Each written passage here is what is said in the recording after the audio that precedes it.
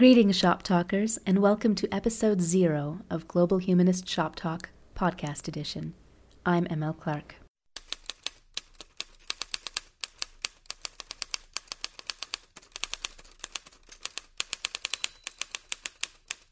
Episode 0 is pretty much a mission statement for this podcast, which is currently slated to run bi-weekly alongside my twice-weekly columns at onlysky, an online platform for better storytelling about life in the secular world. Although primary content at onlysky is written and guided by non-religiously affiliated people like me, someone who is both an atheist and a secular humanist, our readership model invites people from all cosmologies to participate in the surrounding conversation. If you haven't wandered through the site yet, I highly recommend dropping by and maybe joining us in a more constructive approach to talking about what it means to live with a time limit on our ability to be meaningful agents of change in the world. Now, this is my first time producing a podcast after many years of publishing prose, and I'll be the first to admit that I've had some jitters about the whole process. Scripted podcasts take a lot of work in planning, researching, drafting, and producing. And so all throughout the process of preparing this first season, I've been going back and forth over my choices. How do I want my humanist perspective to sound? Should it be zippy, newsy, upbeat, or meditative, serious, and understated? Do I want to make you laugh through the tough subjects? Can I make you laugh? Or am I worrying altogether too much about the bells and whistles of the whole darn thing? Eventually, though, I realized that my jitters had to do with the age-old problem of ensuring that form follows function, which is to say that I want the structure of these episodes to reinforce the arguments and ideas I'm advancing inside them. And that's not as easy as it sounds, especially in the history of atheism in mainstream media. In the process of challenging automatic allegiance to certain ideas and authorities in the spiritual realm, many secular speakers have inadvertently, or inadvertently, to make money and to build a measure of personal fame, created new sites of knee-jerk groupthink. Why? Because how they disseminated their arguments did not differ enough from the approach taken by preceding authorities. And so today, for this introductory episode, I'm going to talk about my chosen format for this series, because this choice relates strongly to the overarching themes for both the podcast and my column at onlysky. In particular, future episodes are going to have gradual openings that move us slowly to an assertion of the main topic, and for that reason, I want to begin by explaining why avoiding the storytelling hook is sometimes an integral part of thinking more like a humanist about the world. This is Global Humanist Shop Talk, the podcast edition. I'm mlclark.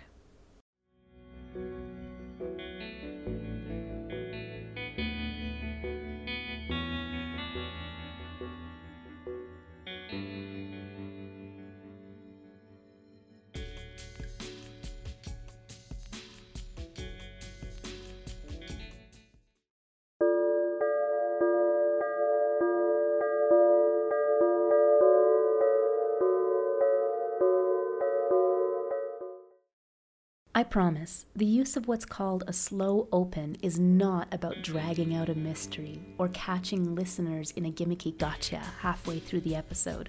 After all, every episode title already tells you the episode's topic, plain as day. And you can always expect this podcast to reflect on a different object or concept through a humanist lens. But what does that mean exactly? A podcast with a humanist lens. Let's eliminate a few possibilities. A cornucopia of cool facts and dinner party anecdotes can be spun around just about any object or concept in the world, but plenty of wonderful podcasts already report on all those weird histories of the everyday, and they use a fantastic range of journalistic resources to uncover details never widely shared before.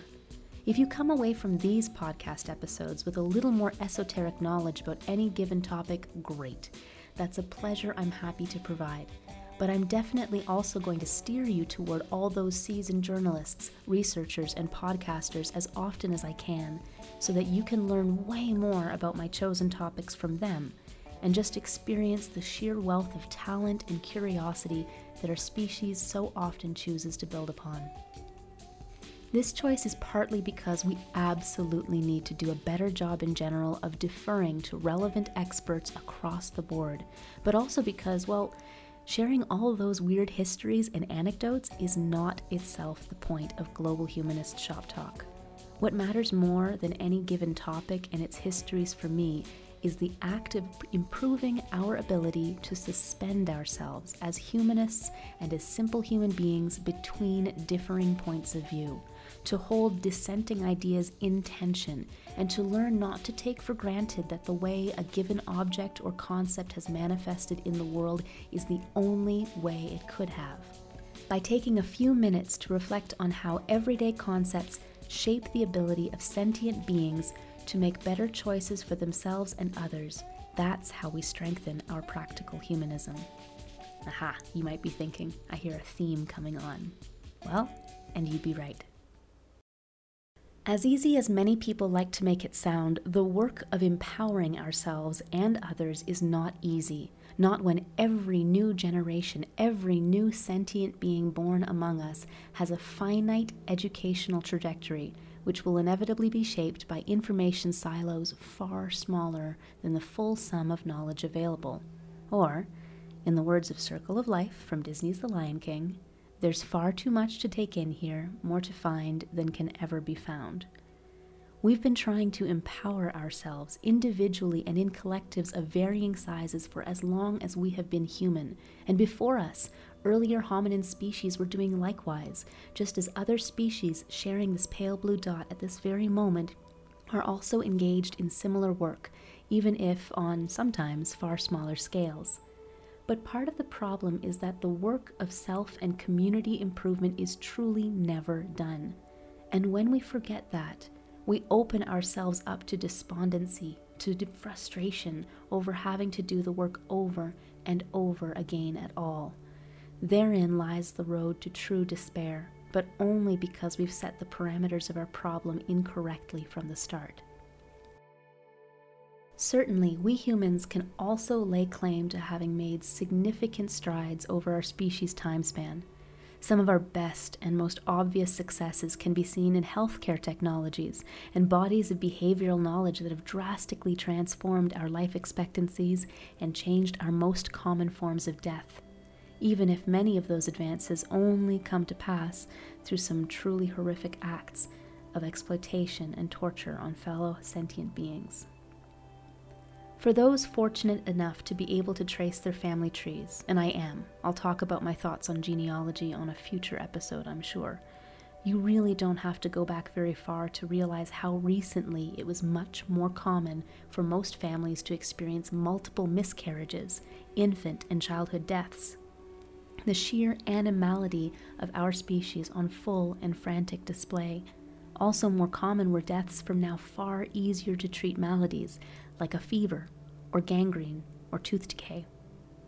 There's an apocryphal story about 20th century cultural anthropologist Margaret Mead, which first showed up in Paul Brand's 1980 Christian memoir, Fearfully and Wonderfully Made, co-authored by Philip Yancey, in which Brand, or Yancey, writing for him, claims to have attended a lecture where Dr. Mead argued that we can see the start of civilization not from buildings or pottery, but from a healed broken femur in the anthropological record.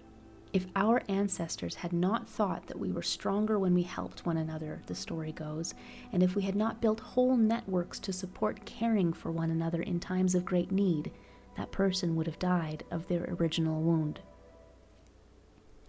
But it's telling that this feel-good anecdote emerges in Brand's memoir in the context of differentiating between supposedly savage and civilized cultures.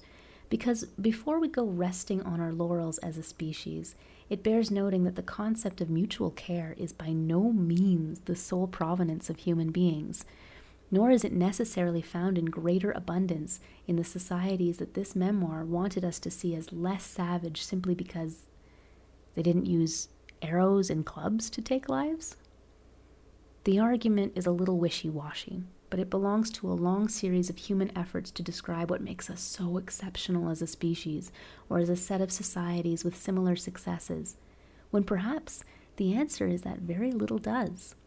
Formal testing on non-human animals, for instance, has shown that many species offer aid to fellow members of their species, or sometimes even other species, when they're in distress. But why even lean on formal testing here to report an outcome that will come as no surprise at all to anyone who's benefited from a support animal, or anyone who's ever fallen down the rabbit hole of YouTube videos where inter- and intraspecies care for a disabled or differently aged playmate is on abundant display?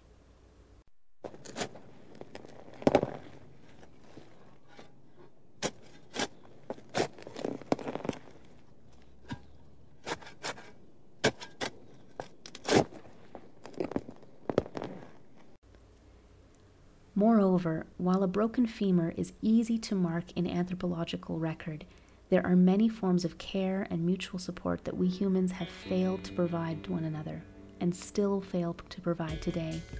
So perhaps we're not civilized yet, just living and working and wrestling with the facts of our existences within bigger and more intricate structures. After all, we as a species have built whole sciences and literatures and economies around rationalizing away the lower quality of life experienced by many others in our global family of 7.8 billion. Today, we have more capacity than ever to address the world's various nutritional, medical, and quality of life needs. So why haven't we? What is stopping us? The argument could also be made then that our species' development has been nowhere near as comprehensive and effective as it might have been if we had made other choices along the way, if we hadn't murdered as much, or enslaved as much, or banned and burned knowledge as much. Furthermore, even the signs of material success that many of our cultures have produced to date have almost universally emerged from a body of unjust actions with significant long-term consequences.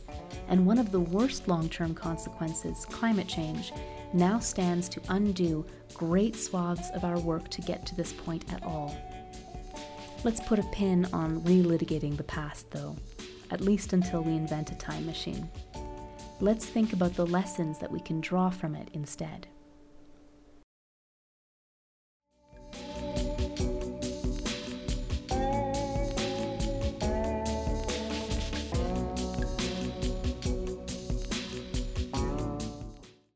One of the greatest problems with our efforts at empowerment lies with the core concept in that term, the idea of power, which has for a very long time been conflated with holding true agency.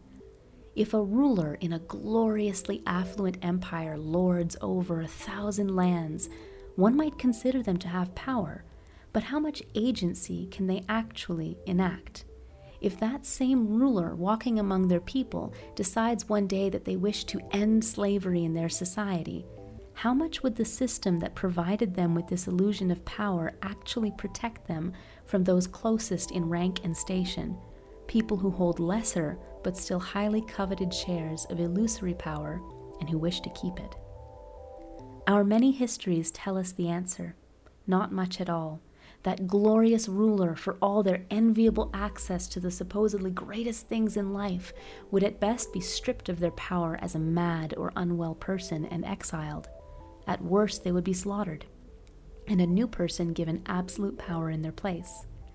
Absolute power, that is, to uphold the status quo. Power can be accrued quite easily by some, but the power to give power away, that for human beings has never been as easy or as popular, to the detriment of us all.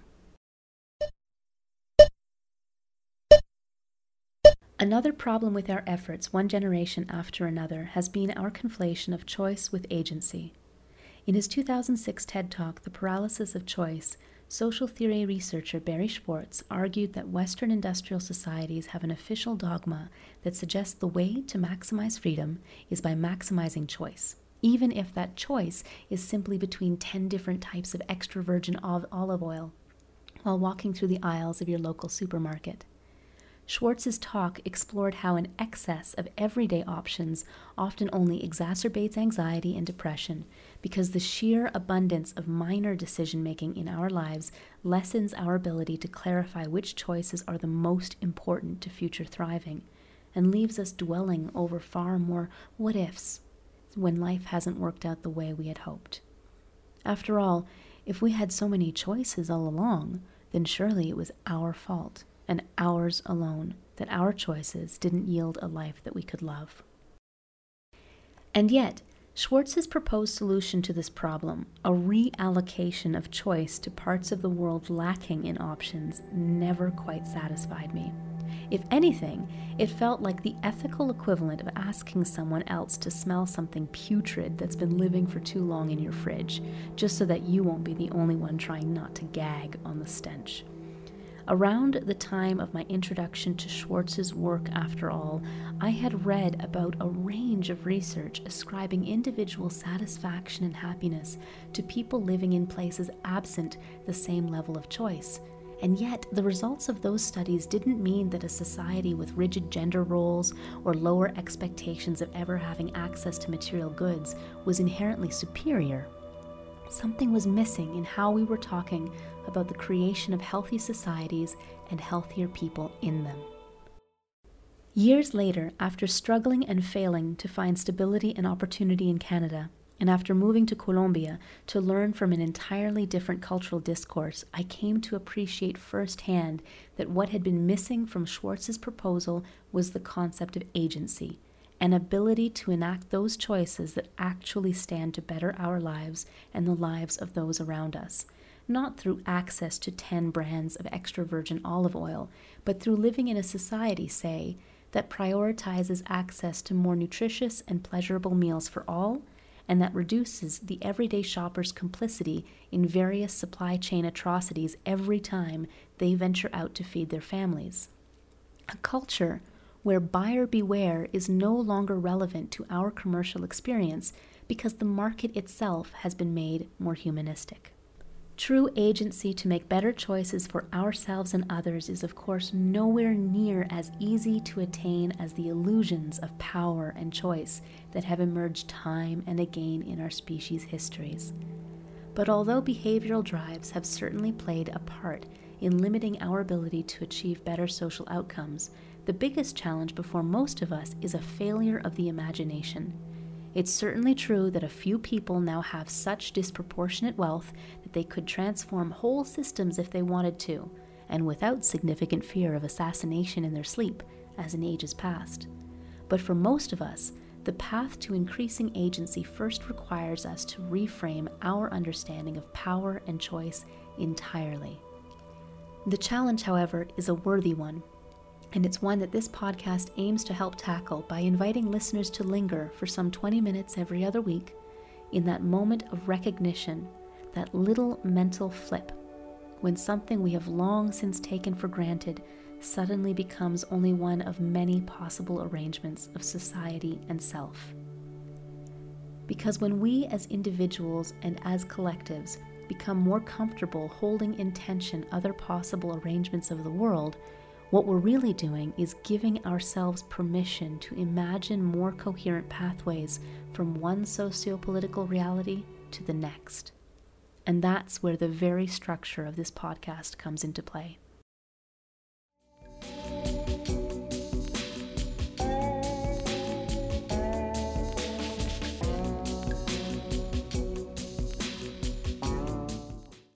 If you've ever read up on podcasting, especially through beginner to mid-level how-to guides about the craft of making it big on this sort of media platform, you'll soon find that most impress upon you that you have mere seconds to hook a listener's interest, 5 to 10 seconds, 20 seconds, 5 minutes max.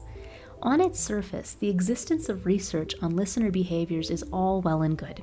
But some dangerous cultural assumptions are quickly built into how many of these industry experts then handle the results. For instance, when people interpret this research to mean that the storyteller needs to be gimmicky or provocative to make those first seconds count, they are making precisely the same sort of ideological leap that this series is looking to unpack. What they're talking about, of course, is the idea of having a hook, an opening statement so striking, whether through provocation or intrigue, that the potential reader or listener cannot help but want to follow along to see where it takes them. But hook is such a violent term, isn't it?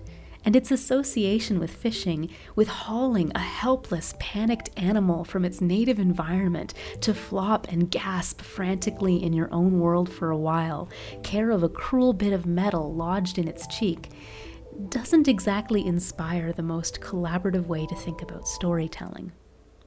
Now, as a published author primarily of short stories, I've certainly seen this cynical approach to storytelling before because it's been popular in mainstream and genre fiction for decades. Get 'em with your opening line or you'll never land them at all. But also as a literary scholar, I know that the story hook is a fairly recent invention and not even universally present in all of today's storytelling cultures. Moreover, what constitutes a good hook has changed along with other narrative priorities in sharp response to market pressures over time. When considering what has changed, though, it's also important to reflect on what has not. And what has not changed is that the way we tell our stories shapes audience expectations. We as readers and listeners are habituated by exposure to one form of storytelling over another, until one day it simply seems natural and inevitable that the best stories involve certain elements and not others. This is why some cultures are so used to 4-part story structures that don't have conflict so much as change and juxtaposition, and some are used to 3-part story structures packed with narrative strife. It's also why one culture doesn't bat an eye at once upon a time, and another knows that all good fairy tales begin Kena Yemen Kena, there was and there was not. And it's why some publications have a long and wonderful history of telling nuanced, gradually unspooling stories about current events, while other readers And it's why some publications have a long and wonderful history of telling nuanced, gradually unspooling stories about current events, while others have readers who will be frustrated if the story's lead, that is the main point of the article, spelled L-E-D-E, isn't clear to them from line 1. From a semiotic perspective, which is to say from the study of the deeper communicative meanings that exist in language and objects alike, a story written in long form generally tells the reader, this is a complex issue, worth careful consideration. And having a whole publication dedicated to long-form reporting tells us it's normal for issues to be complex and worthy of careful consideration. Conversely, a news story made up of straightforward, almost bullet-point statements is saying these are the hard, simple, indisputable facts about this issue. And a whole publication dedicated to such reporting tells us it's normal for issues to have hard, simple, indisputable facts. Both styles have their role, but also their dangers, especially when one style is taken for granted as the natural and correct way to share our truths.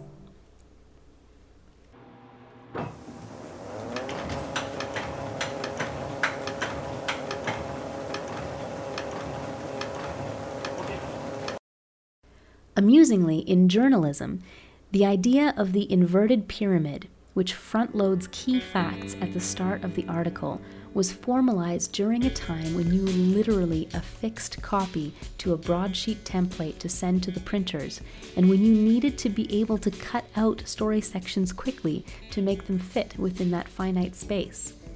What would the standard theory of good reporting look like today, I wonder, if the modern news industry had started not with gluing text onto backboards, but with the wider organizational options available to us in the digital realm?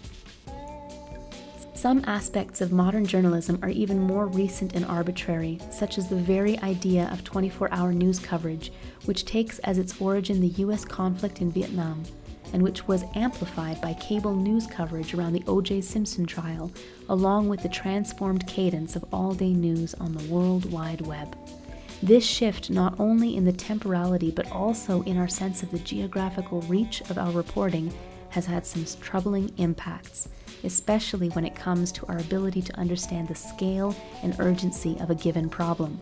In the Western industrial world, for instance, violent crime rates are down, while some could argue that white-collar, corporate-level crimes against humanity and the environment are devastatingly high. And yet, because of late-breaking news coverage, which favors the widespread dissemination of petty, personal, and violent crimes whenever and wherever they happen, public perception does not align with these broader data points.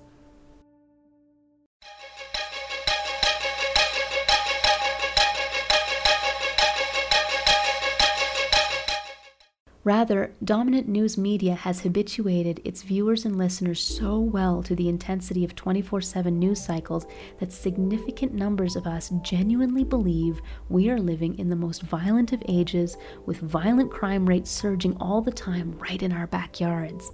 And this, in turn, has absolutely benefited political groups and corporations that thrive on having a wide number of constituents, voters, and general consumers convinced of imminent danger to themselves and their property. Oh, and I know, this all sounds terribly bleak. However, there's also some comfort and agency to be drawn from a fuller understanding of both journalism and storytelling histories, because what they teach us is that all of these rhetorical elements, far from being absolute and inevitable, are simply choices made in relation to specific media environments, and that we can make other choices instead.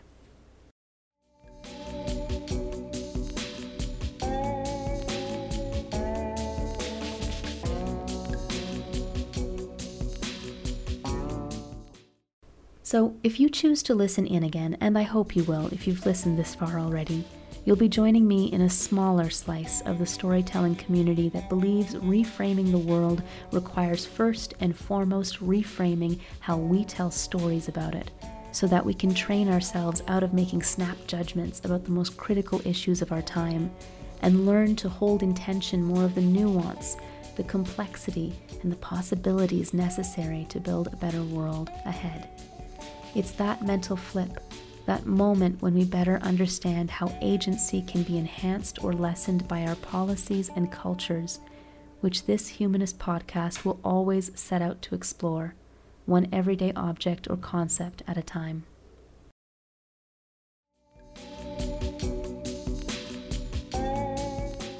This has been Global Humanist Shop Talk Podcast Edition with mlclark. New episodes launch every other Friday. First to Global Humanist Shop Talk, the column available at onlysky, and then to other podcast distributors. Mauricio Ferraz is my one-man dream team of an audio production specialist. Studio space and resources were provided by Agencia El Grifo. Theme music comes care of Kabbalistic Village on SoundCloud, and other background music is courtesy of Joseph McDade. All of this would not have been possible without my patrons, the vast majority of whom support me through Patreon, where I post a monthly newsletter, along with other updates on the full range of my writing projects. None of us excels without the support of a community, and I am deeply thankful to have found mine. Shop talkers, humanists, fellow travelers on this pale blue dot, wherever this episode's little mental flip finds you in your lives, please remember to be kind to yourselves, to seek justice where you can, and above all else, to keep the conversation thriving.